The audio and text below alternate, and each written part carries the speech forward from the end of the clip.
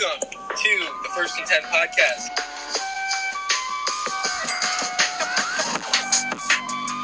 That's a hot take. That's a scorching take. Not afraid to be bold, though. Thriving, surviving, and watching Rutgers football. There's nothing to respect about Rutgers. You know what? It's pain, but we look good while we do it, man.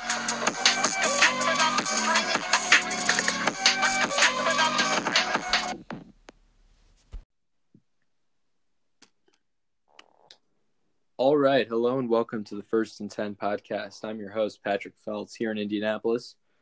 We're recording this on the night of Thursday, December 5th, 2019.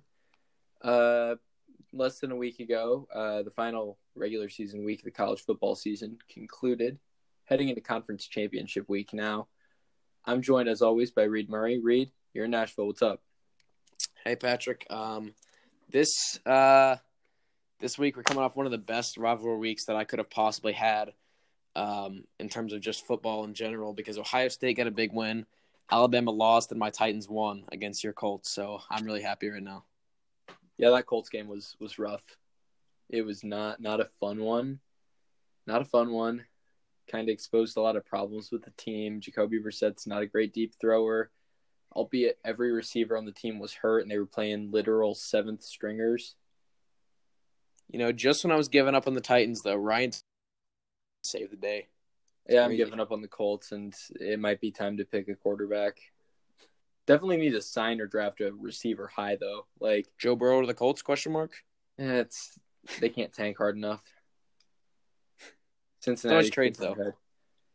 Yeah, I guess they could trade up. They have a lot of capital, but I don't know. I like Brissett enough, but I just don't know if he's good enough. I want Joe Burrow to play for the Titans. I love Joe Burrow. He's good. In my opinion on him, total 180. Coming into the season, I said, this LSU team's not as good as a couple of years ago. I remember saying that distinctly. And I remember saying, Joe Burrow, he's fine. Like, he's good. And then he came out and he just balled out this season and proved me wrong. And good for him. He has done an amazing job this season. Yeah. All right, no Griffin today. Griffin can't join us, but we would have loved to talk to him about the new Rutgers coach, Greg Schiano. That'll be something we talk about for a little bit on this show today, because it's a pretty big move and a pretty risky one for Rutgers, honestly, and for Schiano. We'll get into that later when we talk about Rutgers. But first off, we can talk about Friday's game. I didn't end up getting to watch this one really at all, except for the final couple seconds and the last kick to win it. Iowa 27, Nebraska 24 in Lincoln. Nebraska finishes 5-7 on the year. Iowa sneaks by at 9-3. Iowa's 9-3. How did we get to that? How did that happen? I thought Iowa was a pretty solid 8-4 every single season, but hey, they went 9-3. That's improvement. Iowa 7-5, 8-4, and a pretty good bowl game every year, but 9-3, it might get them into a better bowl. I guess we'll see what happens with that, though. What did you think about this one? Did you get to watch it at all? I didn't. I did get to watch it. That makes two of us. No, I was saying I did get to watch it. Oh, you did? Oh, good for you. Yeah, I was watching this game. I was flipping between the Memphis-Cincinnati game and this one. It was a pretty good one. Iowa almost blew a lead really badly, that would have really been bad. They were up. I believe the score was 24-7. And they let Nebraska come all the way back to tie it up at 24, and eventually Nebraska won by a field goal. So, I mean, you can really just chalk this up. You can just say that this was, they let the rivalry kind of get the best of them, but they still came out with a win. And a win in a rivalry game when it's rainy at a tough road opponent like Nebraska, that's good for Iowa. And I believe it's something like the last 5 years Iowa's won, or maybe it's a shorter number, like 3 or so. But Iowa's won the past few games in this Heroes game. I believe that's what they call it. Quote unquote rivalry. So congrats to them. And one cool thing about this game is real rivalry. There's no bad blood between these schools. Nebraska's rivals are like Oklahoma, Texas, Colorado. Right? Yeah. Am I wrong? But shout out to Nebraska running back Wyatt Mazur. He put us on. I put a video of him on our Instagram story, and he put it on his. Gave us a little shout out. So Wasn't there was an Iowa player who Yeah. did too. Or no, he actually DM'd us. It was receiver Nico. I don't know how to pronounce his name. I think it's God. How do you say this? Ragiani.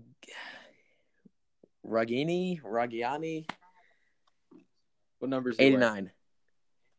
89. I'm just bad at saying last names, so don't quote me on whatever his last name is. But he and Nate Stanley also viewed our story, so that was pretty cool. We had a ton of. Oh yeah, and Austin Mack saw our story too. Wap a couple of notable players like that. Wap Fillier looked at it. Shout out to superstar Wap. Although he plays for Michigan, Giles Jackson last week, or not last week, but like the week before when Ohio State played Penn State and Michigan played Indiana. He shouted us out after I posted a video of him. So getting a little recognition from the Big Ten players. Oh, it's awesome. Yeah, we really like it. Maybe we can get somebody on our show one of these days. And recently we hit 200 followers on Instagram, which I know is not a huge milestone, but we're growing every day, and we just want to give our thanks to our supporters on Instagram and on Spotify and Anchor and all that. Thank you guys. You guys mean a lot to us, and we really appreciate it. Oh, absolutely. We all love it, and I think we're going to try and get some pretty cool guests lined up once the off season rolls around. I've got some ideas in mind for who we can get. Maybe we can get a player or two to come on. That'd be really cool. Who knows? I was trying to talk over you earlier when you were talking about Iowa and Nebraska. Apologies. That might sound bad on audio, but I was trying to give my excuse for not being able to watch this one. I was at the Indiana High School State Championships, the 3A championship. I was covering it. I was on the field. Shout out to my school, the Bishop Chatard Trojans, your 2019 3A champions, your 14-time Indiana State champions. Wow. Yeah, go Trojans. Really proud of that team. And I got the honor of getting to cover them all season. It was a really fun year. It was really fun to get to cover them, get to know the team a little bit better. And it was a really, really impressive group of guys. And we've got one Big Ten connection on the team. Well, there was a guy with Big Ten offers, but he's playing at Tulane. Joe Solomon, he's a offensive tackle. He had an Indiana offer actually, but he'll be playing at Tulane next year. He's a huge guy. He is an awesome tackle. Really, really good player. And another guy with a Big Ten scholarship is our safety, Patrick Mastrian, guy I've gone to school with for years. Really, really good football player, even better baseball player. He's playing baseball for the Wolverines, University of Michigan next year. Really proud of him. He did awesome this season. Shout out to him.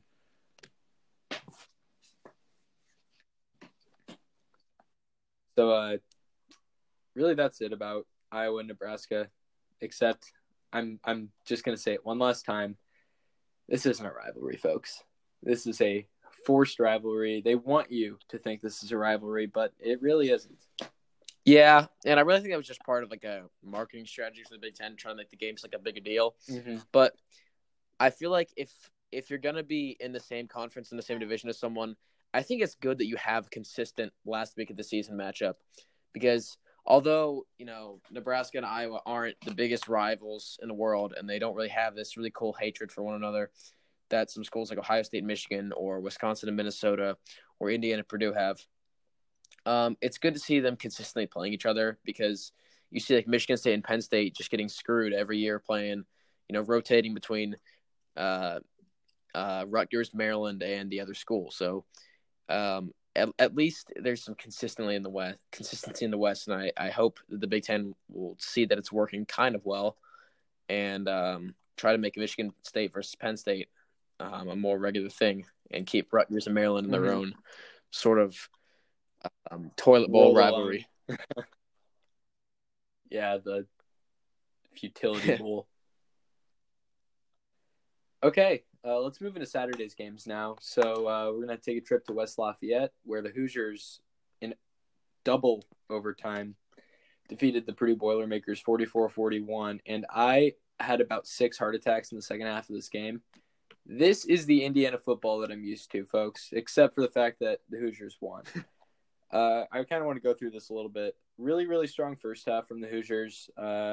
Defensively, you held Purdue to 10 points, which compared to the second half is really nice. A whole lot of Tywan Mullen. he had a really, really solid game going against David Bell, who's one of the best receivers in the conference. And I'm going to talk a little bit more about David Bell later because this guy just had a remarkable game against Indiana. As well as Mullen played on him, Bell just I can't say enough good things about David Bell. And that's coming from an Indiana guy. Fillier, he had a touchdown. I think it was early in the second half, actually. Indiana was up 28-10, which shows you how terrible the collapse ended up being. Fillier had a touchdown catch, and he ran down the train doing Purdue's train whistle. Or ran down the field, doing the Purdue train whistle. I went on our story, and I called that the best celebration of the weekend. Fillier, he saw that. He liked it, I'm sure. The second half, the Hoosiers had a good old-fashioned IU football collapse. This time to a walk-on quarterback, Aiden O'Connell, who ended up playing well, and a white running back. I can't remember the guy's name right now. Xander. His name was Xander. A white dude named Xander. Not Xander Diamant, the IU football legend who beat Purdue, I think, 4 years ago and smoked a giant victory cigar afterwards. In one of the most iconic photos in IU sports history of him in the locker room with the bucket and the cigar. It's amazing. But those two guys destroyed Indiana in the second half, as did David Bell, who right before halftime made one of the craziest catches I've ever seen. Did you happen to see the David Bell catch yet? Oh, yeah, I did see that. Yeah, and I even put it on our story. Crazy diving catch. How did he catch that? If you haven't seen this yet, just look up David Bell on Twitter. It'll pop up, I'm sure. This is one of the craziest catches I've ever watched. Yeah. Like, this is up there with the Odell catch for me. He slipped, bent backwards. His back's at like a 90-degree angle, and he catches it somehow. We need to get like sports science from ESPN. I don't know if they still do that, but we need those guys to take a look at that. Yeah, I cannot believe he caught that. That was an unbelievable play. And credit to Purdue, they played really well in the second half, as much as Indiana's defense kind of fell apart and their offense stalled. Purdue did play well, and Indiana was without their star running back, Stevie Scott, in the Purdue game. Scott was out with an injury. He'll probably be back for the bowl. Simon Stepniak, I think. No, Stepniak played. No, it was Bedford. Bedford missed the game. He's another offensive lineman for the Hoosiers, a tackle. And the running back for IU, though, was Samson James. He's a 4-star, rather, out of Avon, Indiana. Former Ohio State committee, decommitted, flipped to IU. I was really high on him coming into the season. I expected him to split carries with Stevie Scott, but Stevie's gotten most of the touches. Samson played really well. Then he got hurt, and IU's offense was not the same. Yeah, there was a lot of injuries on the Indiana side. Yeah. It's really unfortunate to see. Pretty brutal game for IU. The last two games have been Michigan and Purdue. There were a ton of injuries coming in and getting out of the game. But I think there's going to be a lot of time in between the Purdue game and the bowl to be able to get healthy and hopefully bring home that 9th win. This game went to overtime. Indiana blew a 18-point lead. A lot of missed kicks. IU actually brought in a backup kicker, Charlie Campbell, and he split the uprights. He got it through.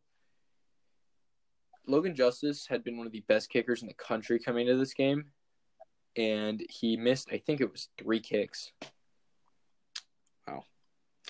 That reminds me of Tyler Durbin in the 2016 Ohio State versus Michigan game. He was a really reliable kicker for Ohio State. Missed a field goal of about 25 yards and another one of something like 35 yards. There was like 4 seconds left in the game, and Ohio State was like 4th and goal or so. And people were thinking, should we even kick the ball? Because he hasn't made a single field goal today, and he's missed 2 very easy ones. I was really nervous when Campbell came in. I knew it was time to take Justice out, even though Justice had been really good all year. It's always hard to have a struggling kicker in a rivalry game like that. Mm-hmm. Yeah, and I feel bad for Logan Justice because he had been the man all season long, but Charles Campbell got it done. He did. And the game goes to overtime. Both teams score on their first possession. Then Purdue kicks a field goal the second time around. Which, okay, after the first Purdue touchdown in single overtime, you were watching this game. You were watching through this whole one, right? It was the same time as the Ohio State Overtime. Michigan game, so I saw. It was I after. tried to see as much of this as possible. So it was in overtime. First overtime, Purdue scores, and it's their running back Xander Horvath. That's his name, right? Horvath. I don't know if I'm saying it right. Kind of a funny name. Was that his name? Or am I? Hold on. Horvath. Yeah, Horvath. Yeah, I'm saying it right. Okay. I don't know if it's Horvath, something like that. He had been torching Indiana all day. He's huge. He's a big white running back. Recipe for disaster, no matter if they're a walk-on or a 5-star. Like, there's just always some black magic that they're cooking with, and they can destroy a defense. I don't know what it is, but it happens. Purdue kicked the extra point instead of going for 2, and I don't get it because they absolutely would have gotten it. And Indiana was mentally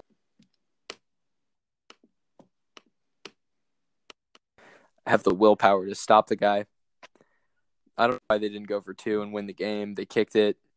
Then they kicked a field goal on their next possession, and Indiana scored a touchdown. Peyton Hendershot got down to the 1. Peyton Ramsey ran it in. Hoosiers won the bucket.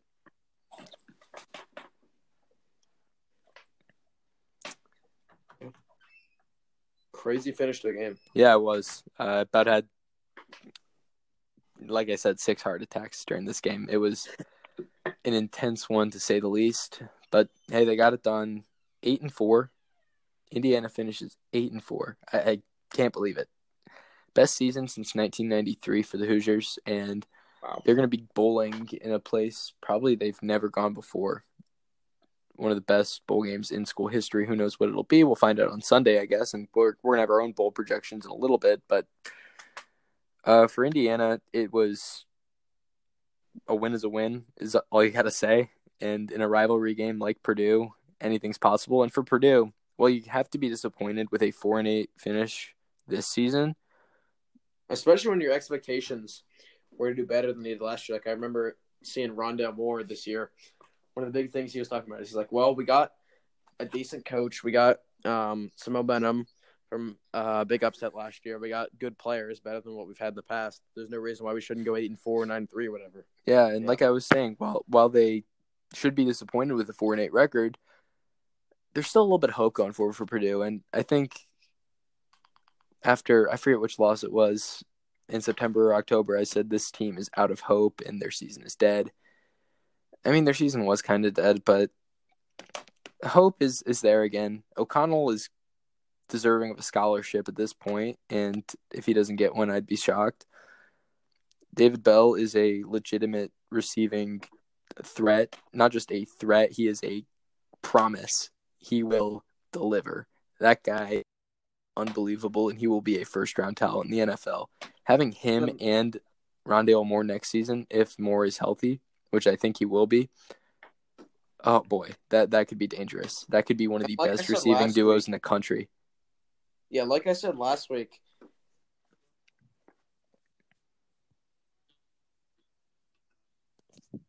having so many injuries to their big players, a lot of these younger guys, walk-ons, freshmen, and all those kind of players get a lot of experience in a really good Power 5 conference. That's gonna serve them well next season. And I think they'll see a big improvement with an improvement in experience and just sort of football IQ. I agree. Indiana and Purdue will both be better next season. I think you need to watch out for both of these schools going forward. The programs have bright futures. Mm-hmm. All right, so the Hoosiers won the Old Oaken Bucket. Next up, we're going to talk about Rutgers. Well, the first thing we should mention is that Rutgers has a new head football coach, an old head football coach. It is Greg Schiano. Greg Schiano coached the Scarlet Knights about a decade ago. And then I believe his next stop, wasn't it the Tampa Bay Buccaneers? I think so. I don't know. He Tampa was Bay Bucks. Co-defensive coordinator at Ohio State. Yeah, defensive coordinator at Ohio State, and almost head coach of Tennessee. Yep. Yeah. Didn't they hire him for one day and then they fired him, or was it not finalized that they hired him? I don't think it was finalized. Okay. Whatever it was I wonder how weird. that would have gone down. Yeah, it was weird. I think the word got out. Tennessee fans were mad, and then kind of they just decided against it. Yeah. I think Shiano's better than Pruitt. I don't like Pruitt. Pruitt's got bad vibes. Yeah. Not a Pruitt guy. Penn State beat Rutgers 27-6. We all thought this game was going to be way worse than it was. Oh yeah, I had Penn State winning by a score of something like 63 points or so. Rutgers was up 3-0 in this game. People forget. Never forget when Rutgers was up 3-0. I should have taken a screenshot. I was watching it on my phone. That would have been iconic. That's like when Miami of Ohio was up on Ohio State 5-0 in the first quarter. Yeah. Yeah, this game was way closer than anybody expected. Penn State played terribly. This was some of the worst football Penn State's played all year, and yet they still beat Rutgers by 21. That tells you all you need to know about Rutgers. Mm-hmm. And speaking of Rutgers, and like we just said with the new coach, talk about a guy who's brought some success to the Rutgers program. Back in their Big East days, they were never really the most prestigious team ever. They never really had that great of a record. But when Shiano came in, they got a couple ranked wins, and their highest AP ranking in his era was number 7. And they finished that season, that 2006 season, 11-2, number 12 in the country when the season ended. And whenever he first started, Rutgers went 2-9. By the time he left, they were a 9-4 team. So, and they got a Pinstripe Bowl win that year. They were a consistent bowl team. Yeah, for a long time. Rutgers right now finished in the season 2-10. That's just like what happened last time Shiano came in for the first time. So, as much as hope has been out of Piscataway for a long time, Rutgers football might be on the come up soon. Like I don't expect to see immediate success, especially in a Big Ten East that features Ohio State, Michigan, Penn State, and Indiana, who's recently become a power, and Michigan State, who is sort of like a wild card. You never know if they're going to be good or bad any given year. So I wouldn't expect immediate success, but over time, Rutgers might end up being similar to how Indiana is right now, or an Iowa or Minnesota or someone like that. I wouldn't call Indiana a power. I would call them a good program. Well, yeah, but I'm saying a little they're getting more power. I say that as a Hoosier fan, but yeah, but I'm saying they're getting more power, and they're starting to become one of the more legitimate teams. Yeah, you're in right. the Big Ten. Absolutely. Big Ten East. So if that trend continues, they might end up doing kind of what Penn State did. So they had a couple bad years, but they had one sort of turnaround season, and things have been looking up ever since. They could do something similar. What you were saying about how last time you turned them around so quickly, I think it's going to be a lot tougher this time because you're not playing in the Big East. You're playing in the Big Ten East. Sure. Maybe the best division in college football.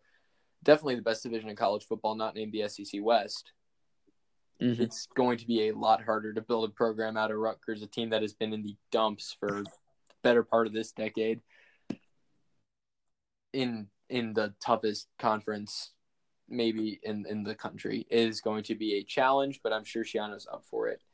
And another interesting thing with this hire, Shiano turned down the Rutgers job like about a week ago, right? Like, yeah, that's what surprised me the most about it. Yeah, because he was asking for the private jet and all these different things, and Rutgers said no, and then suddenly he was their coach. Mm-hmm. And I know this sounds a little contradictory to how much we're annoyed with Rutgers being in the Big Ten and how they don't belong and how they suck and all this, but I want them to be good. I don't.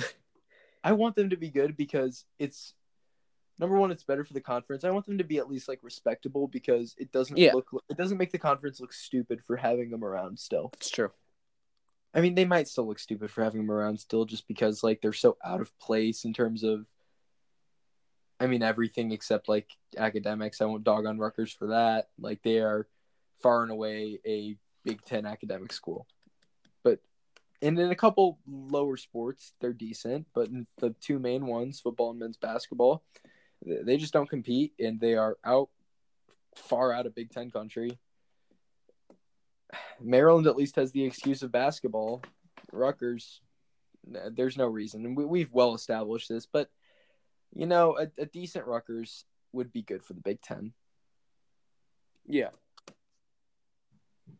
But, I mean, I really don't want to see Rutgers becoming a super successful team. I want them to be, like, slightly better than Vanderbilt at best, just because – not because, like, I have any, like, super huge real reason to hate Rutgers. It's just I've kind of held a grudge against them for the past few years just because of the embarrassment they've caused the Big Ten and the Big Ten East.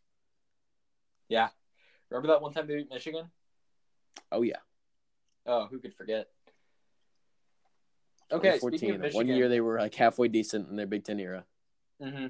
Speaking of Michigan, let's talk about the game. Well, okay, do you want to talk about Penn State first? Is there anything to say about Penn State other than that game should have been a blowout, but you didn't blow them out? Maybe it's really just such an anticlimactic way to end the season, and I think that's going to hurt them going into bowl season because they don't really have – they obviously aren't playing this week. They're not in the Big Ten Championship. They don't really have any momentum, and they're going to have to wait a long time to play in what's probably going to be a New Year's Six bowl for them. So it's like they're going to be playing against a legitimate, really good opponent. And will it be a New Year's Six bowl? They're ending their season with a sloppy loss to Ohio State in the rain on the road, and then a low-scoring, boring senior day game against Rutgers where they didn't win by very much. I don't think that's gonna be very good for them. You think Penn State would get into a New Year's Six bowl? Which one? Well, we'll get to that in our bowl preview. I don't think they would go to the Rose Bowl over Wisconsin. Well, the thing is, I would say that too. We can get into it later. I saw an article recently. Actually, my dad showed me this article. Shout out to my dad. And it was saying that the Rose Bowl, if Ohio State wins the Big Ten, obviously in the playoff, then they get the choice between Wisconsin and Penn State. They would see Penn State as a more favorable team to have in the Rose Bowl, so they would choose them. Which I guess the rule where the team who has gone most recently doesn't go, I guess that's sort of out the window now. I guess it's more up to the bowl themselves to decide. See, I don't like that. Wisconsin beat Minnesota. Minnesota beat Penn State. Yeah, but I mean, it's so hard to make arguments like that. It's such a slippery slope with the they beat them and they beat them because, eventually you can – like last year I did the math and I made an argument that Liberty was better than Ohio State. Like, obviously that goes a lot further than a simple two-team connection, but I think it's still hard to draw conclusions. I sent this to you, I believe. Did you see the thing where somebody figured out that Marion is a NAIA school in Indianapolis, has a transitive win over Alabama? No, I didn't see that. It's thanks to Butler losing to Taylor, which is I think D3 or NAIA school in Indiana. Super small religious place, and Butler is just horrible at football, but different issue. Pretty funny. Yeah. Transitive wins aren't a great argument, but Penn State, I guess there's a little bit of a cause for concern, but hey, they got it done. But I'll take whenever the Rose Bowl comes out, I'll take a look at the team's resumes and I'll sit down, crunch the numbers, look at who they've beaten, look at who they've lost to, and try to figure it out. But I think Penn State and Wisconsin are pretty equal teams because if you take away Ohio State's big mistakes in their game against Penn State, they played similar games against those opponents.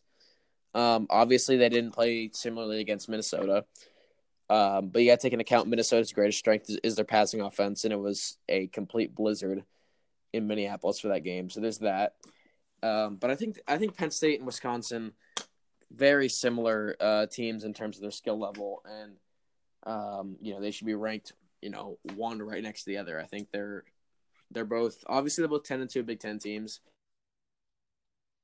Got a lot in common there, and they play good football. They got some elite talent.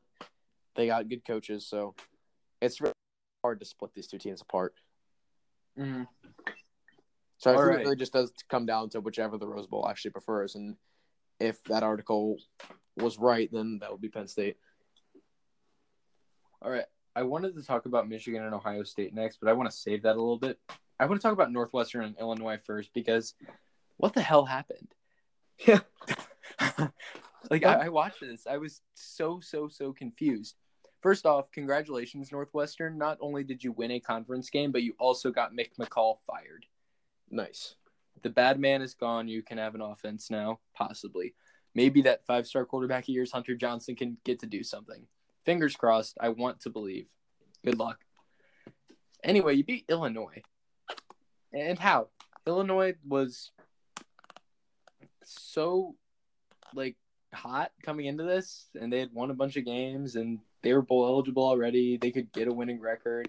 Northwestern was ice cold. They couldn't score. They went a month without scoring a touchdown, and they beat Illinois by 19. I know anything's possible in a rivalry, but, what? How? How'd this happen? I mean, that's such a hard. Wow, I can't speak. That's a hard question to answer because, as we've seen, Northwestern obviously their offense is not their strong suit. They have a good defense. I believe it's about number 40 or so. I know it's top 50 in the country throughout the whole season, and their offense is way back in total FBS offensive ranks. So, I mean, maybe it's the whole McCall getting fired. Maybe it's part of it's a rivalry game. Maybe Illinois, just since they didn't really have a lot to play for, they figured, oh, Northwestern's an easy opponent. We are.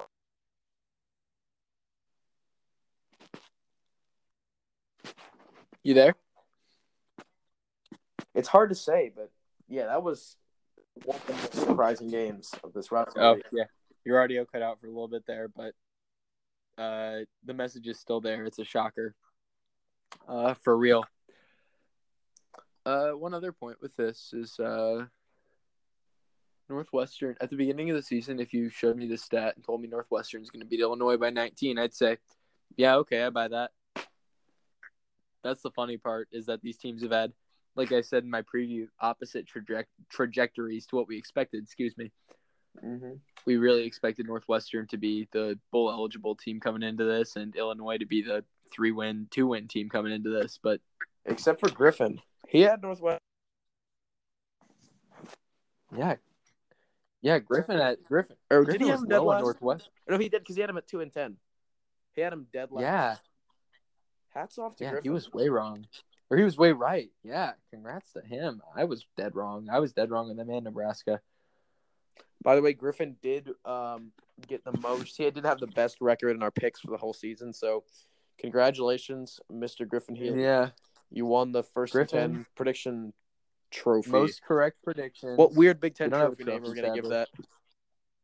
Oh, we need like a fun trophy. Like a fun traveling. Like It's got to have a weird Big Ten name, like the Battle for the Wooden Brain or something like that. What about the Battle for the Governor's Crystal Ball? The plastic cup.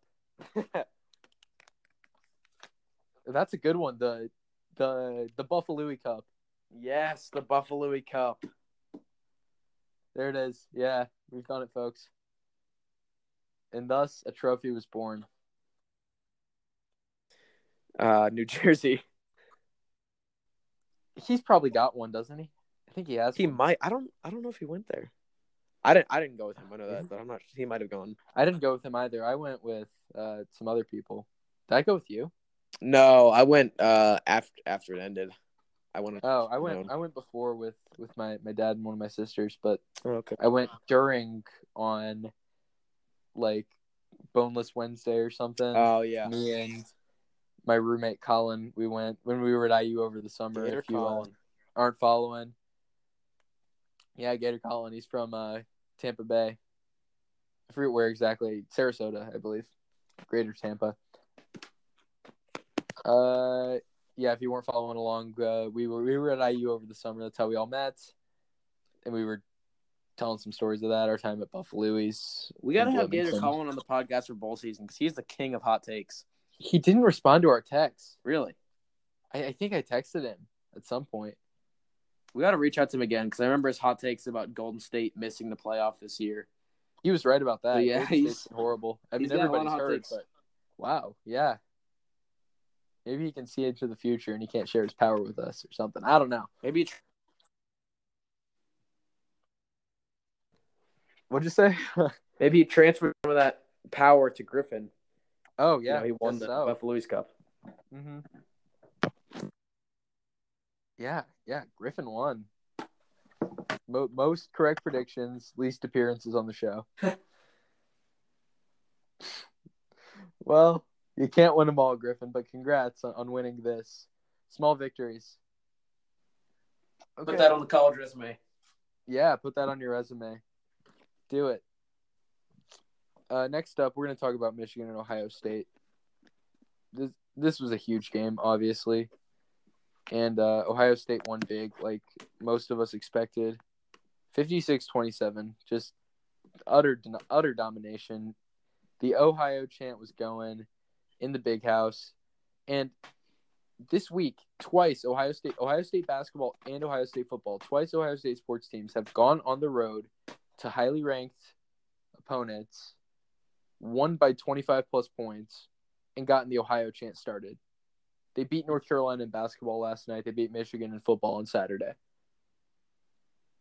What a week. I what a was week not for the expecting Buckeyes. that Ohio State team to play as well as they are in basketball right now because I called it. you it. did. You said I was Final saying, Four sleeper. But I called them a Final Four sleeper. Now they're a Final Four favorite. the only reason, honestly, I didn't see it coming is just because Ohio State basketball, I'm not as into Ohio State basketball as I am Ohio State football, but I know I've had expectations for them before and they've hurt me. And anytime, like last year, Ohio State was ranked highly in the beginning of the season. And at one point, ESPN came out with this new ranking system, and Ohio State was number one in the first ever iteration. Oh, I of remember it. that was And we know how net that season ended last year. The net rankings, yeah. The NCAA had that. They were an 11 seed in the NCAA tournament, beat Iowa State in the first round, but lost to Houston in the second. And I hate having expectations for Ohio State basketball because they always let me down. So I was pleasantly surprised. And out of the four major sports, that is, or like the four major sports that are like professionally, like football, men's basketball, men's hockey, and men's baseball, Ohio State is a top 10 team in 3 out of those 4 sports. They're number 1 in football, according to the college football playoff rankings. According to the most recent AP poll, which is likely to change in the coming days, Ohio State's number 6. They're going up, yeah. And in hockey, Ohio State is, I want to say 8. They're somewhere up high. I'm going to check right now. But Ohio State Athletics is doing very well. They're the number 7 in hockey. So number 1 football, number 6 basketball, number 7 in hockey. Mm-hmm. And in baseball, they were eliminated in the Vanderbilt Regional by the Indiana State Sycamores. I went to that, or I didn't go to that game specifically, but I did go to their game against McNeese State. Went into about 13 innings. It's crazy. Wow. Ohio State won the Big Ten tournament in baseball last year. So they did, yeah. Indiana won the regular season in baseball, and Michigan had the farthest tournament finish of them all. Not they to got flex all the or way to the anything, College but World both of Series our final schools. and lost to your Vanderbilt Commodores. Shout out to the Vandy boys getting it done in the World Series. The one Vandy let me down scored by beating Ohio State in their first game, but then they made up for it by beating Michigan in the final. Mm-hmm. Oh, yeah. This game was just almost comical in how typical Harbaugh versus Ohio State it was. Yeah. Like, this was the amalgamation of every Ohio State-Michigan game this decade, and it was kind of, like I said, hilarious. It's just perfect. If you're an Ohio State fan, if you're a Michigan fan, it's perfectly, ironically terrible in every single possible way. I know this game is a huge deal to Michigan. I know losing this game is like the worst thing ever, but this wasn't an all bad game for Michigan because in the first half they played well. The score at the end of the half, Ohio State was up 12, but let's not forget that without a fumble for Michigan inside Ohio State's territory and without an offside on a Ohio State punt that led to a first down for Ohio State and eventually a touchdown for Ohio State, without that Ohio State doesn't score 2 touchdowns, and Michigan has the lead going into half. So there's that. They played a very good first half. Their offense was going. They were moving the ball against the number 1 defense in the country. So Michigan really didn't have a bad game. It was really just eventually Ohio State made better play calls. They just played smoother football, and it's just another testament to the fact that it's so hard once Ohio State gets a lead to hold them back. And even in the beginning of the game, once Ohio State took their 14-6 lead, it was really hard to stop Ohio State after that. And once the second half started, it just sort of took off. A lot of good play from Garrett Wilson. I want to shout him out. He had a really good game. Although he muffed a punt, he had 2 huge receptions and 1 really good touchdown reception on That a play from Justin Fields really right after he came back from the field That was him. from injury. Yeah, and that Justin Fields injury, that was scary. I thought when I watched him go down, I was like, title hopes are dead. They are dashed. And then he came in, he threw a touchdown, and I'm like, yeah, dude, this guy's legit. This guy is legit. And, one more thing about Michigan. We can't forget that when they played Notre Dame, who they're not a New Year's Six team, but they're up there. They're a really good team. Mm-hmm. They play football really well. They're fine. They took them to the woodshed, beat them by 31 points. Oh, that was beautiful. Let's not forget, Michigan is still a really good team, and they can get a good bowl win.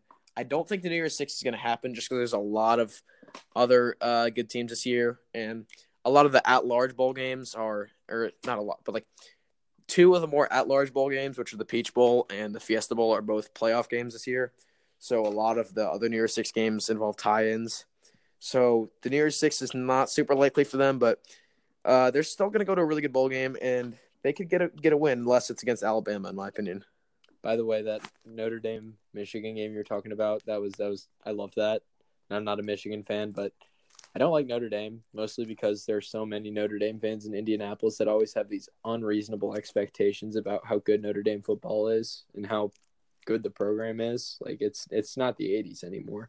And I know I say that as an Indiana basketball fan and how ironic that sounds, but I'm a little more realistic with Indiana basketball and not thinking that they're going to be able to compete for national championships for a little bit. I think it's going to take time. But there's some unreasonable Notre Dame football fans, and watching them just get beat up so badly to a team that were like, oh, Michigan's not even that good, and hearing that for a week. I bought into it and I picked Notre Dame, but that was funny. It was funny. Mm-hmm. Including Tommy Devine, my cousin. He is an unreasonable Notre Dame fan. He is a reversible jacket Notre Dame Purdue fan. Which, by the way, people in Indiana like to make fun of people who cheer for IU as also cheering for Notre Dame football. They say, oh, you cheer for IU basketball, Notre Dame football, you're a bandwagon. Which is true, you are a bandwagon if you do that. But, I mean, hey, gotta do what you gotta do. And there are Purdue Notre Dame bandwagoners. They exist, Purdue fans. It is not IU fans. We're all doing it. That is a very, very specific rant, and I'm sorry if you don't get it or don't care. Leave a dislike on this show, please. If that triggered you. I don't know. One last thing on this game. Chase Young. Where was he? Well, where he was, not too biased, but there were a couple plays where he was getting held back. But honestly, a lot of the reason that Chase Young didn't put up good numbers was really just a result of good play from Shea Patterson. Because a lot of times, or not a lot of times, but there were multiple times this game where Chase Young got past the Michigan O-line and he was rushing Patterson. And Patterson made throws out of bounds, and he was playing with a lot of awareness. And he knew when Chase Young was right there, he's got to get rid of the ball. And so he and the Michigan offensive line, I got to give them credit too, they did limit Chase Young pretty well. So I think Chase Young didn't have an awful game, and I think the stats sort of reflect that he did. But I think it was really just more of a result of Michigan really playing the best they could against one of the most or the most talented and physical players in college football. Yeah, Michigan, credit to them. They held Chase Young back quite literally. I agree. He was getting held a whole lot, but Michigan, they're going to go to a decent bowl. They're 9-3. We can talk about that later, but Ohio State, they are going to the Big Ten Championship. And we were considering previewing the Big Ten Championship on this episode, but we're going a little long, so I think we're going to save all of our Big Ten Championship coverage for when we're together on Saturday. Oh, yeah. Yeah. We're going to be – Reid's coming up here to Indianapolis for the Big Ten Championship, Ohio State and Wisconsin. We're going to go to the game, catch up before. It's going to be a great time. I'm really excited. First college football game I've gone to all year. I've never actually been to a college game. No, I've been to a college game at Lucas Oil. I went to Notre Dame, Purdue. about 5 years ago. But I've not been to the Big Ten championship before, and I can't wait to be back in 2020 when the Hoosiers are there. Yeah, I mean, I had to laugh, but what can you do? I can dream. I can dream. Yes, you can. I mean, Minnesota almost made it this season, so you never know. Anything's possible, I Never guess. know what can happen in the Big Ten. Yeah, Minnesota, they almost made it, but they didn't. And we're going to talk about that right now. I'm disappointed they missed it. I'm glad I don't have to root against them. Minnesota lost to Wisconsin. Yeah, it would have sucked for you to have to root against Minnesota. You can root against Wisconsin. And we're going to have plenty of coverage for that on Saturday. It's going to be on our YouTube. It's going to be on our Instagram, our IGTV.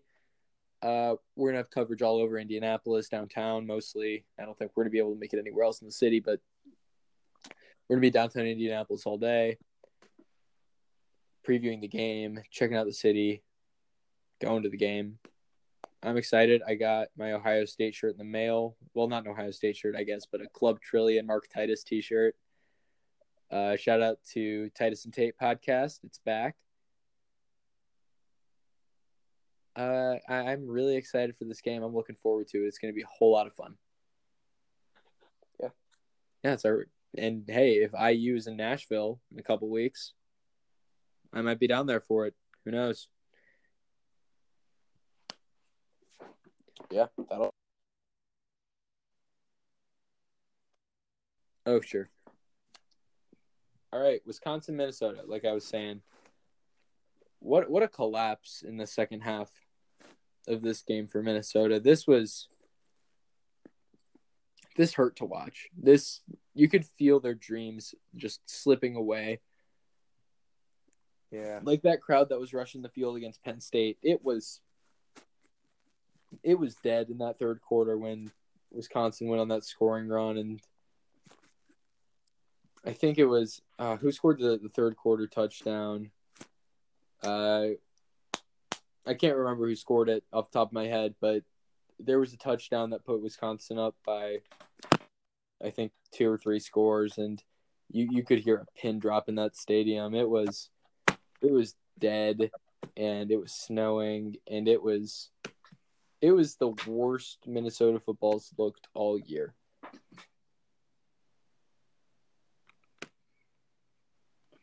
Yeah. Well, actually, I would say they've looked pretty bad at the beginning of the season. They almost Okay. Yeah, that Fresno almost State game I think was when worse. Never mind. Fresno State. Fresno. Fresno State or I would who's say it's the worst FCS they've school they looked. played? South Dakota State. I would say it's the worst they've looked in the Big Ten season, unless you want to count that This Purdue Minnesota. game. The worst Minnesota's looked since I've considered them like legit. Yeah.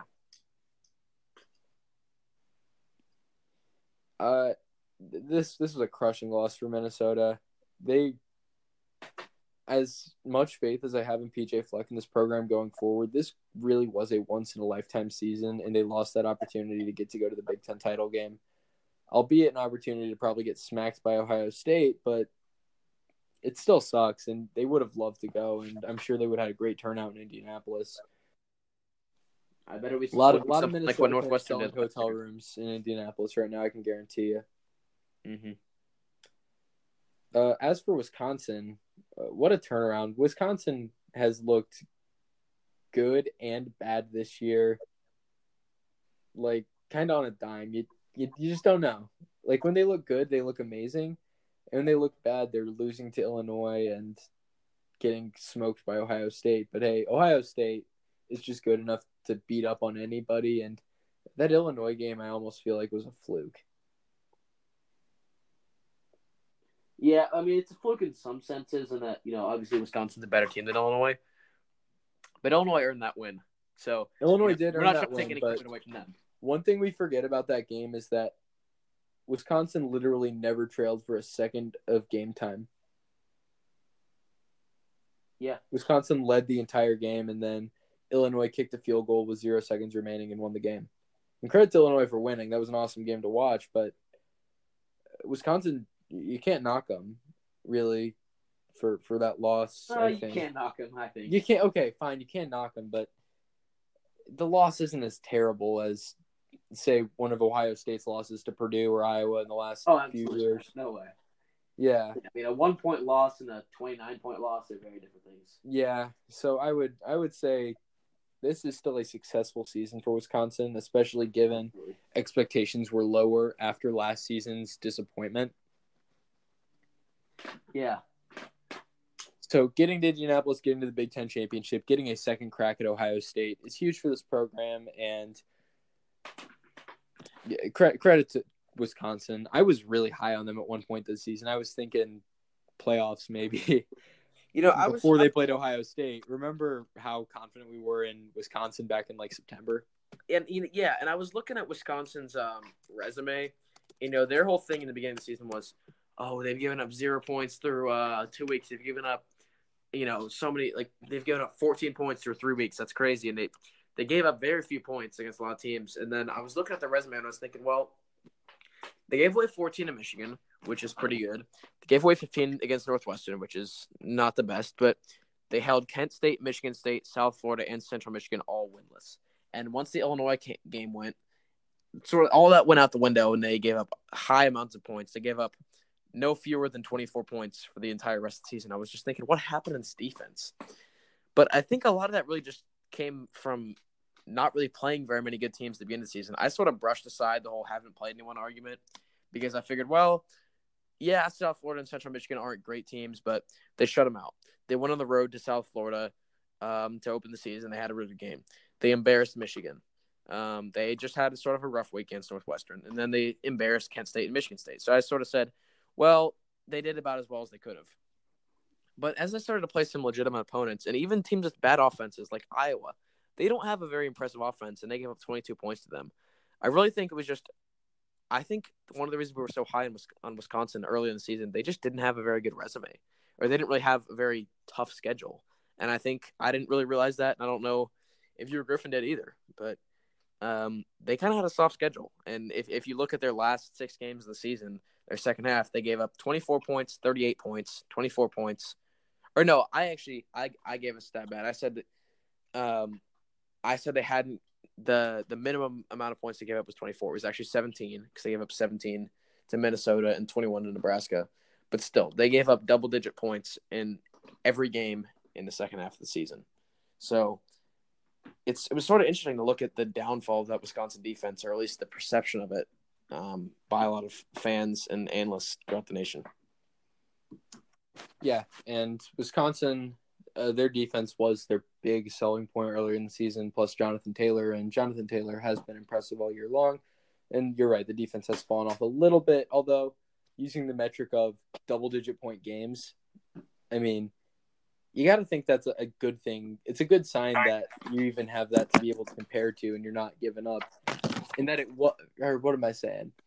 And that it was normal for you to not give up 10 points a game at one point this year. That is wild. Mm-hmm. Yeah, and Wisconsin, they've got Rose Bowl hopes, even with a possible loss to Ohio State. Who knows? Yeah, this is sort of like in 2013. I remember it was the Big Ten Championship. It was Michigan State versus Ohio State. And I saw before the game they were doing their little photo shoot and video shoot, and they were giving a little talk to the TV. And Michigan State, all their players were saying, our goal is the Rose Bowl or something. But at that point, Michigan State had already guaranteed a spot in the Rose Bowl because if Ohio State won, they were going to the title game, and Michigan State would get in by default.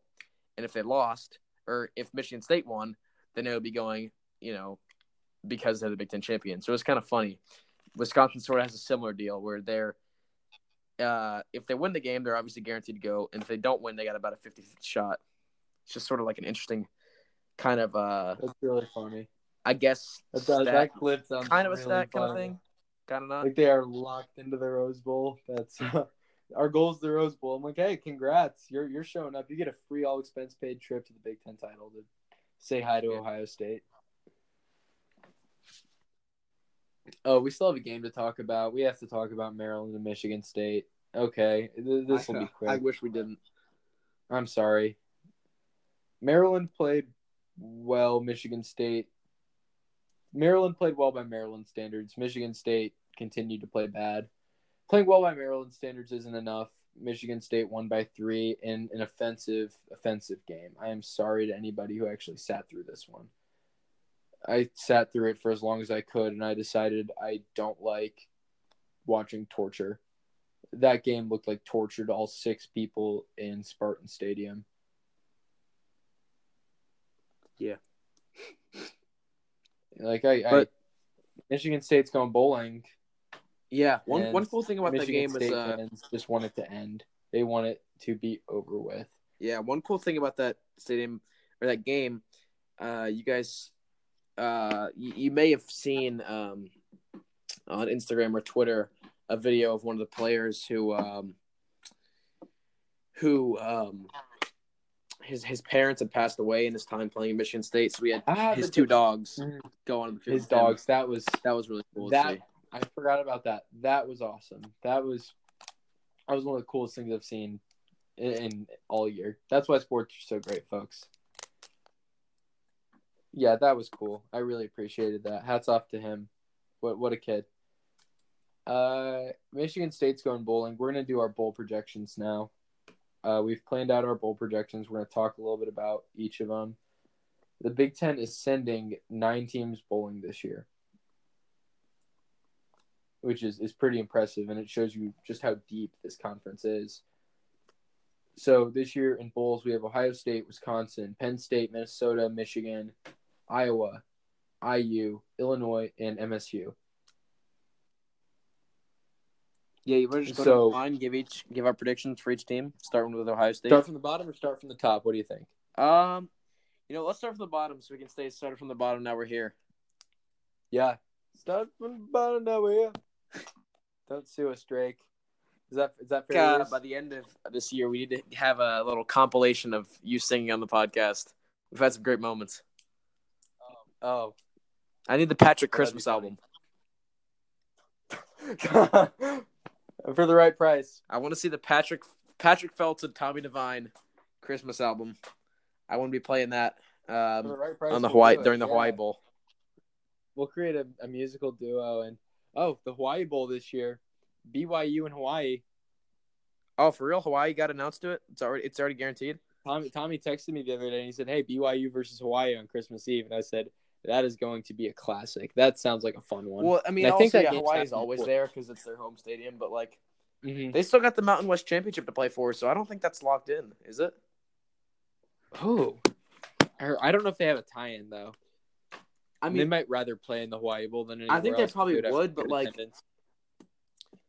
yeah, it's still technically to be determined. I think it's extremely likely for it to be BYU versus Hawaii, but it's still BYU versus TBD. Because if Hawaii wins the Mountain West, they'll go to – I forget what the best Mountain West Bowl, but I think it might be the New Mexico Bowl.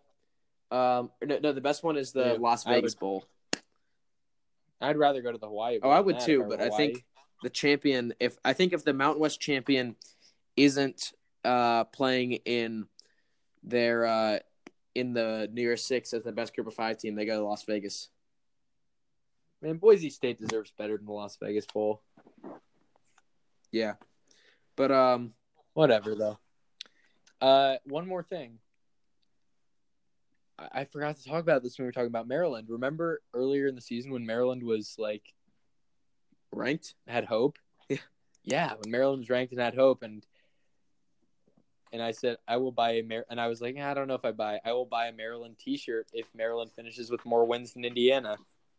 Yeah, look how that turned out. There's still a post on our Instagram account that one of you guys put up. I think it was that was me, yeah. Who said a picture of a Maryland t-shirt and said, at Patrick Phelps, this one look good? And I said, I want one with the state flag design. Guess who's not buying a Maryland shirt anytime soon? Good for you. Called it. Yeah. But hey, Maryland basketball. Different story. What a win last night over Notre Dame. That was impressive. I think Maryland and Ohio State both have really good basketball teams. Michigan State too. And Purdue beat Virginia by 29. I mean, Virginia has the 312th best offense in the country, but still, impressive win for Purdue. And Indiana, Hoosiers beat Florida State, who is ranked. Hoosiers are undefeated now. Undefeated. Big couple of games for the Big Ten versus ACC Challenge. Big Ten's just lost like that in football for a while. Yeah, Big Ten won the Big Ten ACC Challenge again. just like in football, the Big Ten's the deepest conference in basketball. I mean, what can you expect, right? Mm-hmm. And so I guess I will be watching Wisconsin play 2 games this Saturday. They're playing Indiana in basketball at Kohl Center, a place the Hoosiers have not won in like 20 years. So I'm not cheering for Ohio State, and I'm not cheering against Wisconsin in the Big Ten championship. I guess I am in the Ohio State section, and I'll be wearing an Ohio State shirt, so just to blend in. But I'm not really cheering for anybody. I'm going for the experience. But you could say that I am cheering against Wisconsin twice on Saturday, technically. Yeah. In all technicalities. I'm definitely cheering against them when they play Indiana in basketball, though. I'll say that much.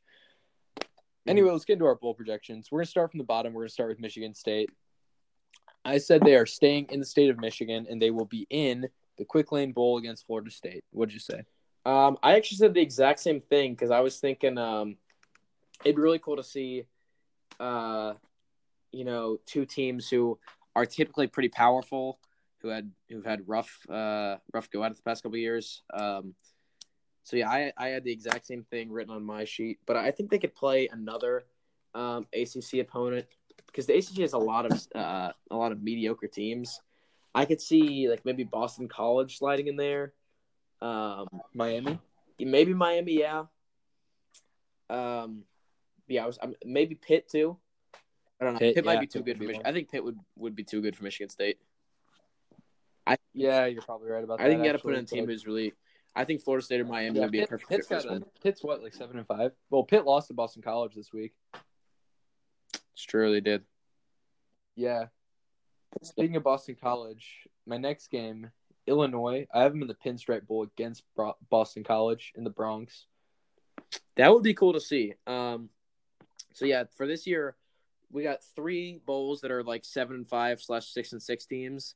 Those are the Quick Lane Bowl, the Red Box Bowl, and the Pinstripe Bowl. So the Big Ten, they don't have enough teams to fill all those. So I think, unfortunately, it's the Pinstripe Bowl that the Big Ten's not going to fill. I have Illinois playing in the Red Box Bowl against either Cal or Washington State. And there's kind of pros and cons for each of those matchups. I think for Cal, it's a pro because obviously Cal plays in California. They might draw a better crowd than Washington State. But the problem with that is it could very easily be another repeat of the Red Box Bowl last year, which is infamous for being one of the worst and best bowl games at the same time. It featured about 8 or 9 interceptions. I think the final score was something like 9-6 after multiple overtimes. And the reason for that is both of these teams, Illinois, as like right now, they have the number 119 offense in the FBS, and California has the number 117 offense. So it would really just be a defensive sort of matchup, just like that Cheez-It Bowl. Wait, did I say Cheez-It Bowl or did I say something else? You said Cheez-It Bowl. Okay, yeah. I don't know. I thought I said something. But anyway, yeah. If it could be similar to that Cheez-It Bowl, and I think Washington State would be the other team. I want to see Washington State. And the reason for that is it'd be sort of interesting to see how these 2 teams match up because, like I said earlier, the Fighting Illini have the number 119 offense in the FBS, and Washington State has the number 113 defense in the FBS. Meanwhile, Washington State has one of the best offenses, as they usually do, and Illinois' defense is okay, but we've seen how they can perform against big teams like they did against Wisconsin. So I think it'd be interesting to give that Washington State defense or that Illinois offense a chance to shine. And really sort of spotlight a unit that hasn't really been getting a lot of that. So my official pick is going to be Illinois versus the Washington State Cougars. Okay. All right. So next up, we've got Indiana, and I have Indiana in the Music City Bowl against Kentucky. I would like to see that one. That would be really cool. That's mostly wishful thinking on my part. I really want that game to happen. No, I would totally try and go to it. I have in this one sort of like not necessarily a dream matchup, but like one that I would really like to see would be Indiana versus Tennessee. And the reason for that is I think Indiana would win, so it'd be kind of awesome for me to see one of my least favorite teams get beaten by a team who I kind of like in the Hoosiers. But also Indiana and Tennessee would be a great matchup of Power 5 teams who are good but not great, and also their FBS offensive and defensive ratings suggest they're better teams than they are. Because Indiana right now, they sit with some pretty impressive numbers with the number 38 defense and the number 34 offense. And Tennessee, they're number 29 on defense and 100 on offense. So you wouldn't really expect that from 7-5 Tennessee, and you certainly wouldn't expect that from 8-4 Indiana to have units ranked that high. So I think it'd be kind of an interesting matchup. I think that they would match up well, and I think that would end up being about a 3 or 7 point game. That would end up in the Hoosiers' favor. Yeah, and I would hope so. Traveling for that Tennessee game would be a lot harder, number one, because the tickets would be more expensive because Tennessee is, uber popular and a local team at that.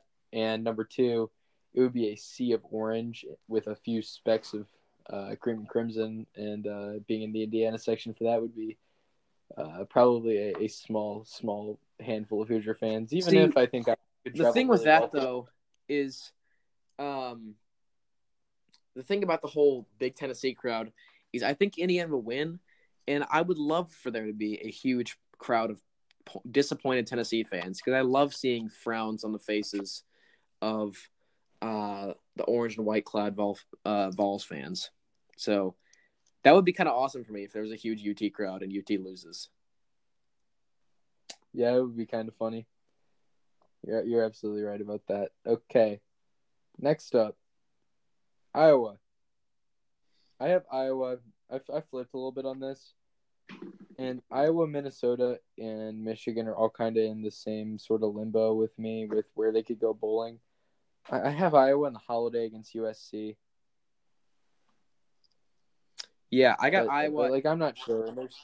I got Iowa playing in the there's same. Some spots I can flip. I got Iowa in the same bowl game facing the Washington Huskies. And I would have them against USC. I think USC would be a better matchup. But I can't have that, and I'll explain that in a minute because I don't want to spoil one of my other picks. Is there anything to think about? Iowa seems likely it's for a holiday. It makes sense. It's about their record. Yeah. I don't know what to think about.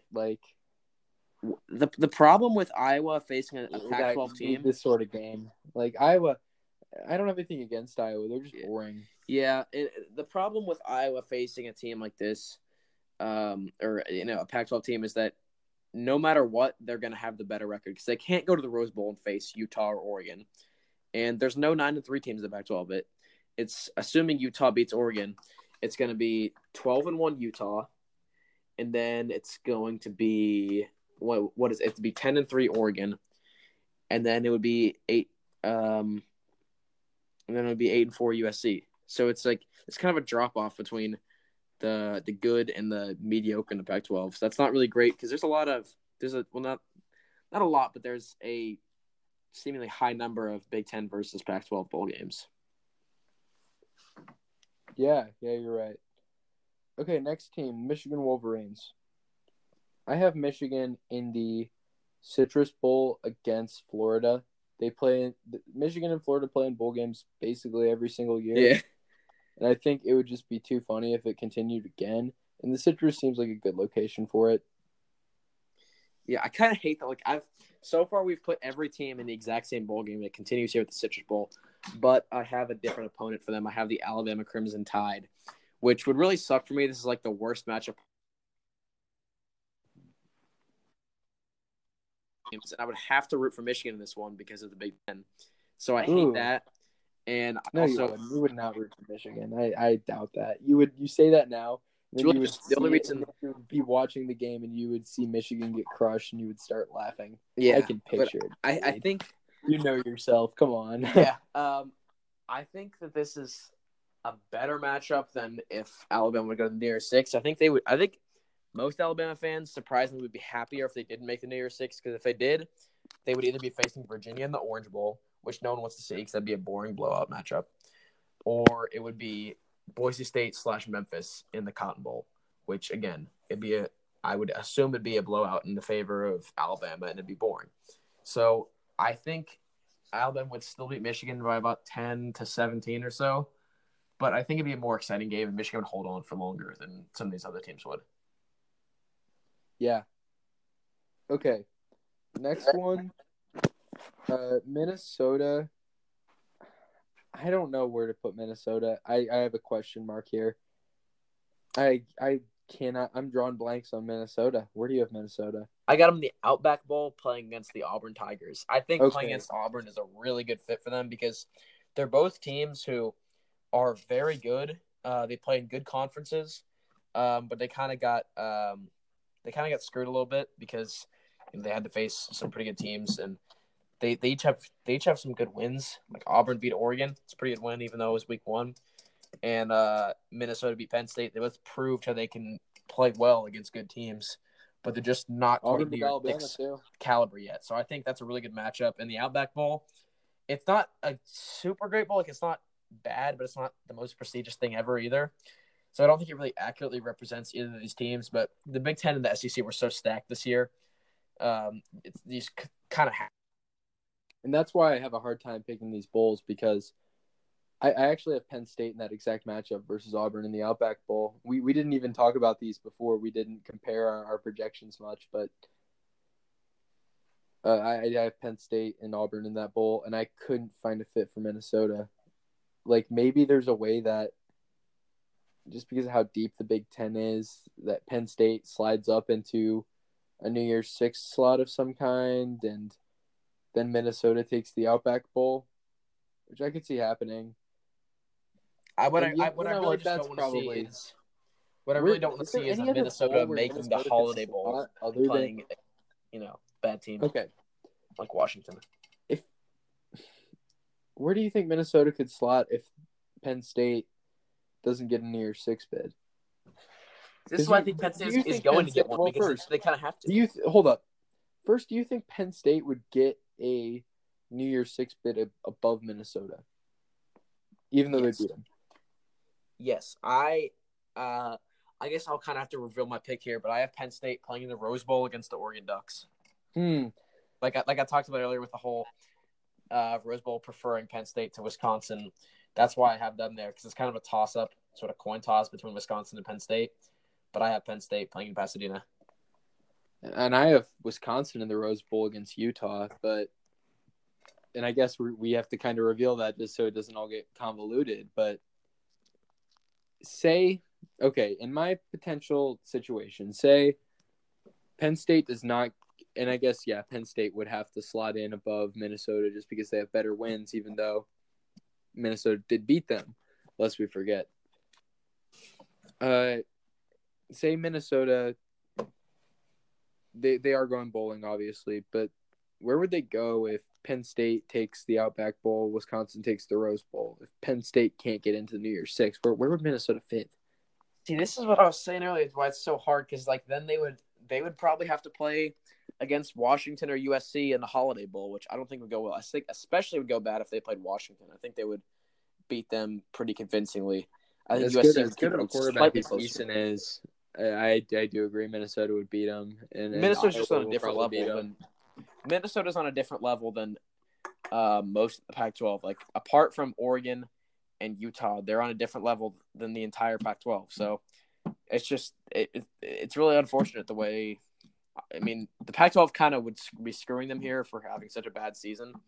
They looked really good early because they had 5 ranked teams just from Cal beating Washington and people thinking Washington was good. But, they had a rough year out in the Pacific, and that's really unfortunate for some of these Big Ten bowl bids. I really don't know where I can see Minnesota slotting in. Maybe there's a way that Penn State gets to an Orange Bowl, Wisconsin gets the Rose Bowl, and then Minnesota takes the Outback. Well, this will sort of transition me into where I have Wisconsin, but the reason I have Minnesota available for the Outback Bowl is because I have 3 New Year's Six Big Ten teams.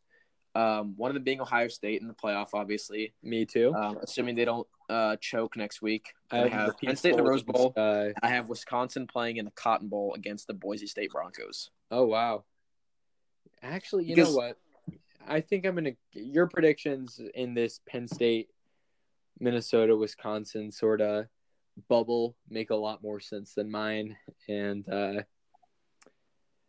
just logistically, I think they make more sense. And I would like to see that.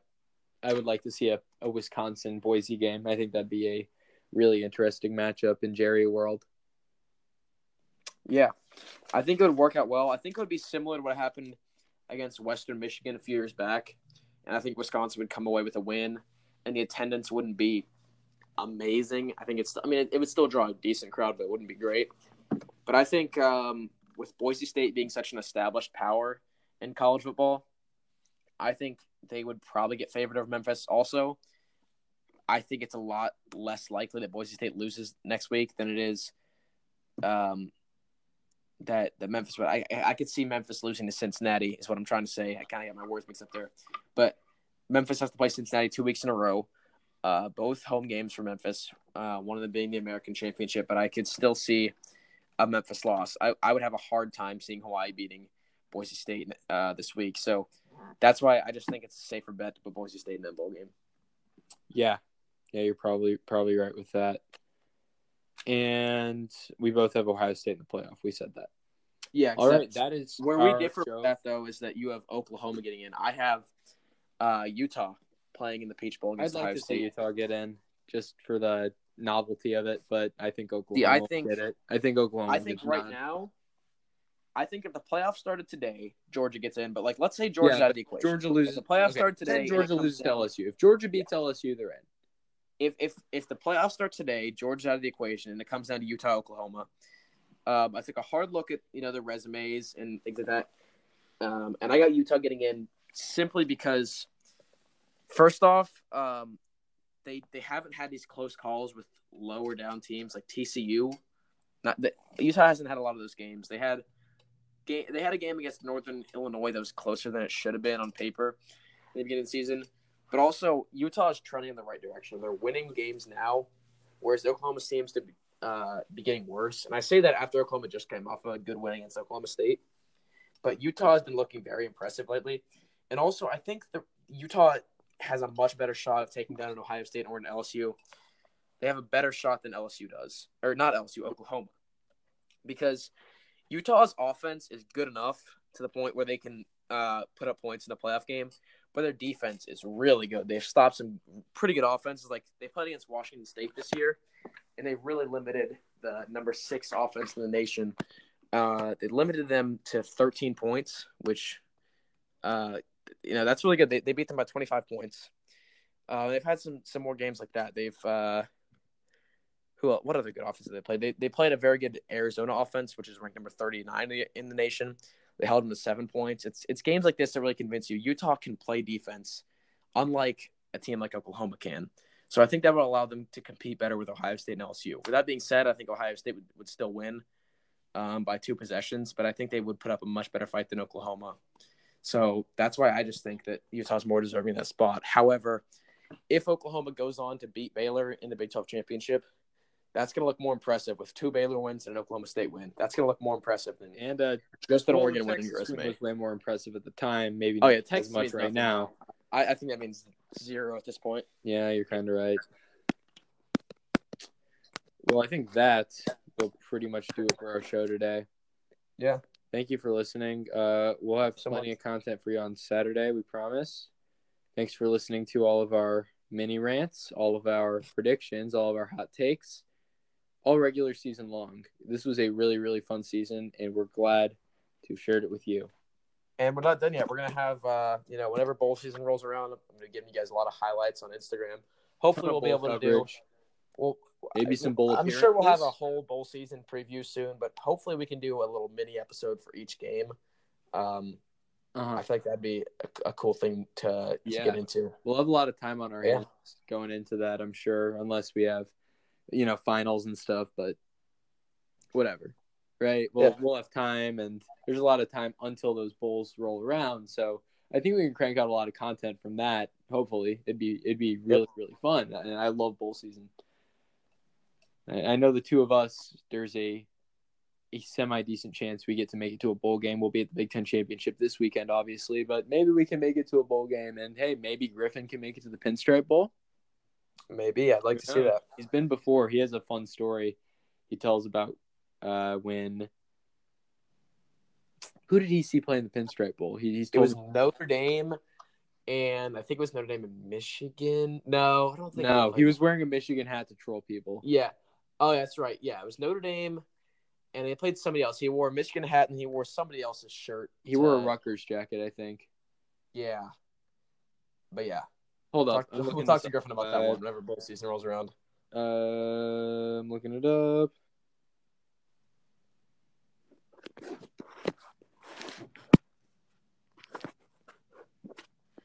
Pinstripe Bowl. No, it was Rutgers. Oh, it was. And Notre Dame beat Rutgers. So he must have. Yeah, we'll just talk to him because we don't want to mess up his story. It was a good story. So yeah, we'll get him whenever the Pinstripe Bowl comes around. We'll get him to talk about that. All right, thanks for coming on. Yeah, man. It's always a good time. All right, I'll see you in 2 days. Thanks for listening. All right. Bye.